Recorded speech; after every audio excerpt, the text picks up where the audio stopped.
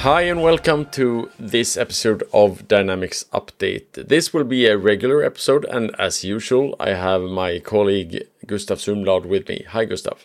Hi, Johan. How are you this evening? I am a bit tired. It's a bit late, but that's okay. And it's a bit warm. It's like this extremely warm summer, and it's almost into September soon, and it's still, if you dare to say it, hot as something. Yeah, let's not go there. This is a family-friendly podcast, Johan.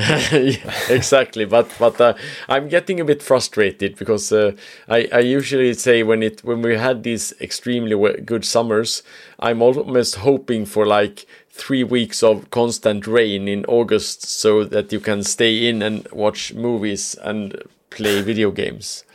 Yeah, you're gonna get there though. So just be assured those days are coming as well. So let's enjoy the weather while it's at. But it is really hot. I agree.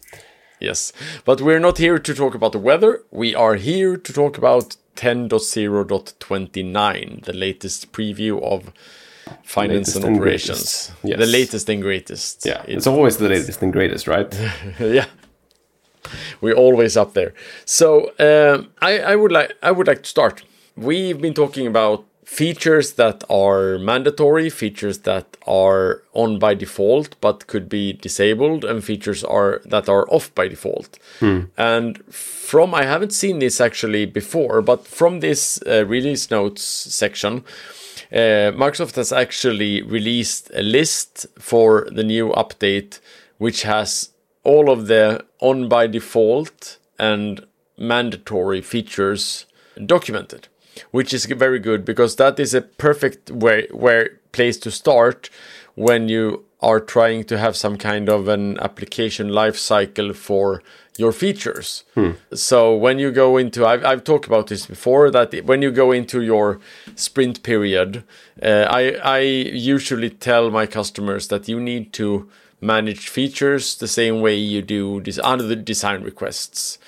So features should be a part of your DevOps board. It should be tested in the different environments and verified, and you should try to get as many as possible enabled as early as possible. I mean, there are always some low-hanging fruit that you could basically just enable and just have like the regular regression testing verifying that it doesn't screw anything up totally. But then there are, of course, important ones that need more rigorous testing and which also need to be part of the sprint. And it might not even be part of this sprint. It might be part of the next sprint, but you should have a plan. That's what I've been saying. Absolutely. And I would say that this list is a very good place to create the plan, because you see that in this, I mean, if you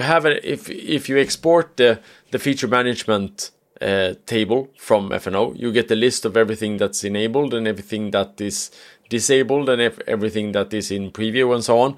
And then just take the list that you get from the release notes, check it off with your Excel spreadsheet that you have with all of the features, and verify that are there any ones that go to mandatory this time. And in that case, we really need to make them happen this time. Yeah, exactly. It's it's easy. This format has been changed, as you say. It makes things easier, but again, just make sure to do it, because it's really it might create some issues otherwise. So it's a good new format. Makes things easier to just read through the documentation and the release notes. It should be a conscious decision to enable them, but with that being said, you shouldn't wait too long either, because the problem is that you tend to end up in a situation where you cut your testing time short instead. If you just and in the end, if you just push everything forward, like you say, you get more features that will come in, and hopefully, I mean, they should not be breaking anything, but better to be if you have the possibility to do this before your testing cycle begins, then you save a lot of time in the end. Yes. So with a good segue, because my first item from today's list was again something I think we discussed before, the user-based service protection API limits. That's a long sentence, but what it is, again, a quick summary is new API service protection limits coming in to ensure system stability. Basically, it's limits under a sliding window saying that you can only do X amount of OData calls in this case, or custom service APIs as well. These are, I'm not going to go into detail on too much about these, but as per your comment, Johan, this in this release, this feature is optional. It's coming in. It's disabled by default in version 30. So the next version, actually coming after this, it will be enabled by default, but then you can optionally disable it. But it's targeted to become mandatory in version 33. So this is kind of a textbook case of how the feature works. First, it comes in as disabled and optional, but very, very soon here, it's going to be enabled by default. So make sure if you have a lot of OData sensitive scenarios, or make sure that these are properly tested, and if you hit the limits, you need to find a way to work around that and resolve it.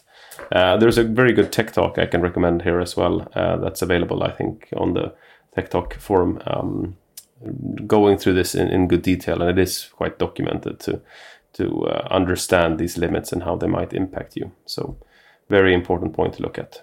Yes, and the next part from my end is we have talked about features being deprecated in FNO. So old AX 2012 features and even new features from FNO that's actually been deprecated and removed.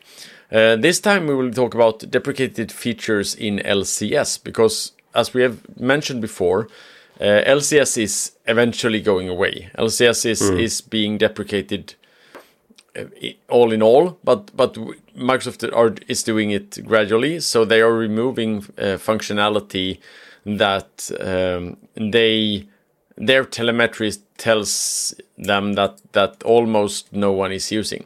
And of course, with saying almost, there is always a couple of people that get really, really mad and say that this is especially an essential part of our entire application lifecycle, so you can't remove it.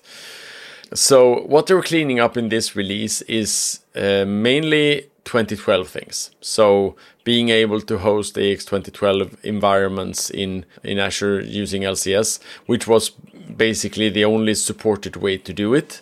You can't do that anymore because 2012 is going out of support. There were a lot of other things like license sizing, usage profile. And there is actually one that I was a bit surprised about. There was a feature that I mentioned a couple of I've mentioned before, and that I've mentioned in every single talk I've done, called Impact Analyzer, which was actually in preview, which never got released, and that is now being removed. So it will never ever go into GA. No, it will never go into GA. Which is a bit sad, because I thought it was a good idea. We have a couple of things regarding business process handling and so on, which is also being deprecated as well. So look at the release notes. There is a link to this LCS removed things, which is a good thing. Take a look at that. Again, trying to stay ahead of not investing too much in something that's going out. That's a good point. Speaking of things going out and coming in, we have my next point here is an addition to the Warehouse mobile app. And when I read this, I had to remind myself, because there's been a number of apps, right? And a lot has been deprecated. I remember the first app I used was the Timesheets app for AX 2012. Previous version was, I thought it was really cool. It's like, yeah, now we have an app. Now we are a real ERP system. And I remember you had to be on R2. So we actually upgraded our internal ERP just to be able to use the app. It was such a driver to use the app for timesheet reporting. But now the old Warehouse app has been deprecated, right? And this is the one that's the Warehouse management app, basically the Warehouse management mobile app. And it has a new feature called Query Data. Basically, it's data inquiry using detours. And it's not that complicated to set up, really, but I brought it up because it actually brings to light a scenario where reality can sometimes conflict with how a system is designed, because a lot of these apps, this one not withstanding, is built around like scan the barcode, do this, and do this. It's built around data input being very like streamlined and always working, and that's not the case. If you worked at a warehouse before, you know that the barcodes can become dirty. You have a lot of like real scenarios where you don't always get a delivery from a vendor where you get like this nice scannable barcode and everything just works seamlessly. That's the demo scenario that we show, but it's not how it works. I used to work at a retailer. Their morning were just they opened up the good stock, and it's like a number of like blank crates stood there, no documentation, nothing whatsoever. It's like, okay, what's this? So they had to open it up and like do some detective work. Like half an hour was spent on doing like detective work, finding it out. And if you have a warehouse mobile app dependent on scanning a barcode, then you have to go and then print the barcode and then scan it to do inbound receiving. So what this feature does is it adds a way to filter and query in the warehouse mobile app. So in the scenario, you would maybe you could find which vendor it is at least, and then you can input that vendor name or any other like information that you can use and search for open POs and making the data input easier. So it's a more efficient process than having to go back to a workstation and finding out which PO it is. So a good example where like reality hit us and we found a way to at least allow system designers to find a solution for it. So technically it's just being able to query data and filter out open POs and work with that. But I can really see the pain points where this came from. That's why I brought it up as a good item. Yep. Yes. Okay. So now we come to a feature that's been a bit improved. We have long had evaluating fields in a grid, so you can actually write in like a formula into the grid cell. So if you're like if you want to add like 15 plus 20 items of something, you can actually type into the cell 15 plus 20 and then press enter, and it will be evaluated and added as a number.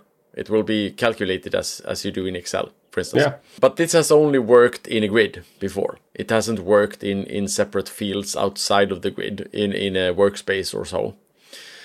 So what I've actually added now is that you get the same functionality in other kind of fields in the system. Numerical field, right? Exactly. Exactly. Any numerical field. You can add like 15 times 4 and it will evaluate to 60. All this time and investment pouring into the product, and now we have Excel.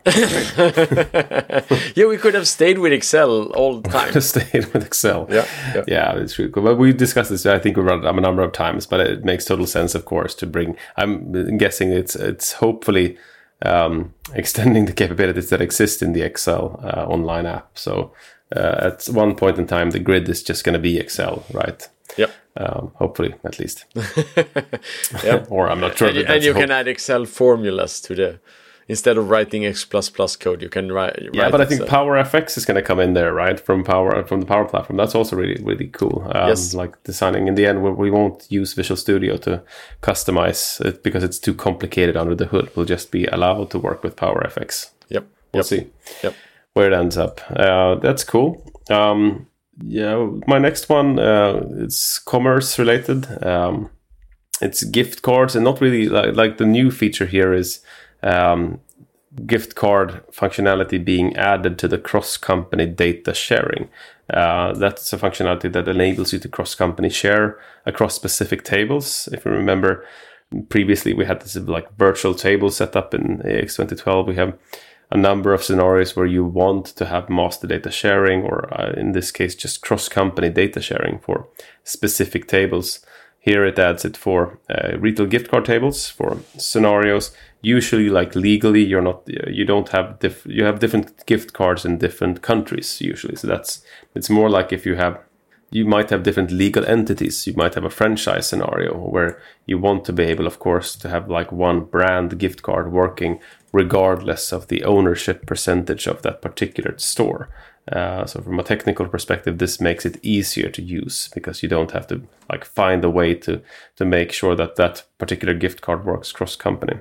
So the originating company gift card table will be shared to a duplicated company gift card table. Yep, that's nice. Okay, so my next one is actually in accounts payable. It has to do with a new entity, which handles vendor invoice charges. So we're actually having it as a completely separate entity, which means that we can actually import it in a better manner, and we can use it with the open in Excel and OData and DMF and everything like that. So that's cool. Cool. It was a charges entity, right? Vendor invoice charges. So I'm always getting a bit frustrated when I realize that what I would like to do doesn't have an entity, and that means that I can't do it, which is a bit frustrating. Yeah, I completely agree. My next topic is moving on to the finance one. Again, I think this is a topic that has been brought up before, the tax calculation engine. I just think it's nice. We discussed previously the format of the release documentation and the tax calculation. What has happened in this release is that now we support periodical journals. So I was just reading up on if you look at each release historically, they just keep adding new functionality to use the service, and it's pretty cool. It's to quote, it's a hyper scalable multi-tenant service that enables the global tax engine to automate tax determinations. What you basically do, you set up a number of tax rules in an external. This is really the definition of a microservice, right? But the multi-tenant part is what I want to bring up with you, Johan, because that's really makes it so that in scenarios where you have a lot of different tenants, but you have a group organization, you can still keep your tax rules set up into just one microservice, and it's available across your tenants. That's something to look into and use if you have a lot of complicated tax rules. It makes it easier to maintain, and it also makes it easier so that you update the tax rules the same way everywhere. Yeah, exactly, and it makes it easier because then you, if you have pending coming changes, or it is like tax changes are not like super agile, right? It's not going to be changed tomorrow, but even so, it makes it easier because you don't have to like customize the code, and you can have your own tax rules. Different countries have different levels of complexity, of course, and different frequency of updates as well, but it's also from a performance standpoint as well, because you can put a lot of take some strain off tax calculation and within the ERP. So it makes sense to use if your business needs need it. Yes. My next one is also an LCS one, because Microsoft has changed a bit how the update of the production and sandbox environment is being done. So traditionally, when you did an update of the default sandbox environment, the automatic update process actually sort of stopped because Microsoft reasoned that, okay, so you are on top of this, you are doing the updates and you have a plan, so we won't bother you and you can handle it by yourself. The problem was that there probably was some customers using this loophole to not have to update. So they updated their environment, and then they could basically do everything on their own time plan instead of Microsoft's. So what you need to be aware of here is that they have changed their behavior, meaning that if you have updated your default sandbox environment and your scheduled update window occurs, Microsoft will actually update your other sandbox environment and your production environment as well, if you haven't paused them, if you haven't gone into LCS and actually actively set them to pause the next version. So it's really, really important that you actually go in and you're proactive and that you actually do the pausing of the updates. Okay, super interesting and super important to keep track of course. All right, my last one here, there are a number of updates here, but the last one I decided to bring up is another finance-related one. It's on General Ledger. This is a feature that allows users of specific roles, that is accounting manager and accounting supervisor, to actually modify internal data on posted vouchers. This is typically like if it's posted, you can't change it, of course. So what you're currently limited to is to edit the description field. I'm guessing there's a use case here where you need to kind of go in afterwards and write something on a posted voucher. And this is just the description field here. So where you're not changing any posted values or anything like that. And there's an audit trail for it, for all changes. But the reason I brought it up is from an interesting like change tracking perspective, because I know for a fact some previous integrations I've seen were kind of relying on posted values being modified date time, or like even classic change tracking, that will this then modify that particular record so it gets exported again. Might make sense to look into if you're relying on those types of tracking. If you now have features coming in allowing you to modify previously unmodifiable data, that's something to look into and see. I haven't looked at this feature to see how it actually technically works, but I bring it up as a point of interest to look into for ledger-based integrations. It might or might not have an impact on those. I also have a tiny one, and it has to do with data management and refresh entity list. So this is a small change. It basically means that when you run refresh entity list that you can do manually, it's actually run as a batch job instead of as a interactive job. So if you have a specific batch AOSs and you have priorities for batch jobs, then it will be handled by those. Okay, that's also very interesting. And I've always been confused a bit about why this isn't part of like why you can't schedule this as a regular batch job and just have it run regularly. Well, it shouldn't. You shouldn't have to run regularly. You should only have to run it whenever you do any changes in metadata, or well, if you need to do it like after a release or as part of a release. I don't see the need to do that any other time than when something has changed on the entity and metadata level. And yet we have to do it once again. We have. Yeah, sure, but and then you have to do it, but you a lot of disclaimers. You shouldn't have to do it, but you still end up in situations where you have to do it. Yeah. It should just be done as part of the release. I mean that's the same thing that I think about the mappings, the entity mappings, which is also one of those that of course you can go in and change them, but normally there are no changes to the entity mappings because they aren't documented and they aren't deployed as regular code and so on. So I mean, if someone has been... sorry, I was just going to say, but it's the risk of breaking, right? That's why you want to decouple it. That's at least how I understand the reasoning of not doing it. A lot of people do it as part of the deploy. Like, I think you can actually automate it as well. So they do it as part of the deploy anyway. So it's not a problem. But the reasoning for decoupling it, I think, is to just like ensure that you don't get breaking changes, so that you're able to go in and modify them at the same time, if you need to do anything. But I think I have never run into an issue with that. So I think it makes sense to have it as a batch job if it takes time. It's always been a little bit unclear, like, refresh the entity list and then you have to actually refresh to see if it is done or not. Yeah, because as long as it says we are currently refreshing the entity list, then it's refreshing. But once it says, now I've started refreshing the entity list, then you know that it's been refreshed again. Yeah, you have to click on DMF and just refresh. So it makes more sense to have it as a batch job, but it's a good point. If you have throttling or prioritization, you might not get the expected end time of your refresh. So that's a very good point to bring up. But you never get the expected end time of the refresh anyway. No, but this might be way off your expected end time, right? Yeah, yep. That's good. Good point. I have nothing else for this release. Looking forward to reviewing 10.30 soon. Yes. And with that, let's end it there and say goodbye to all of the audience. Bye-bye. Goodbye. Thank you so much.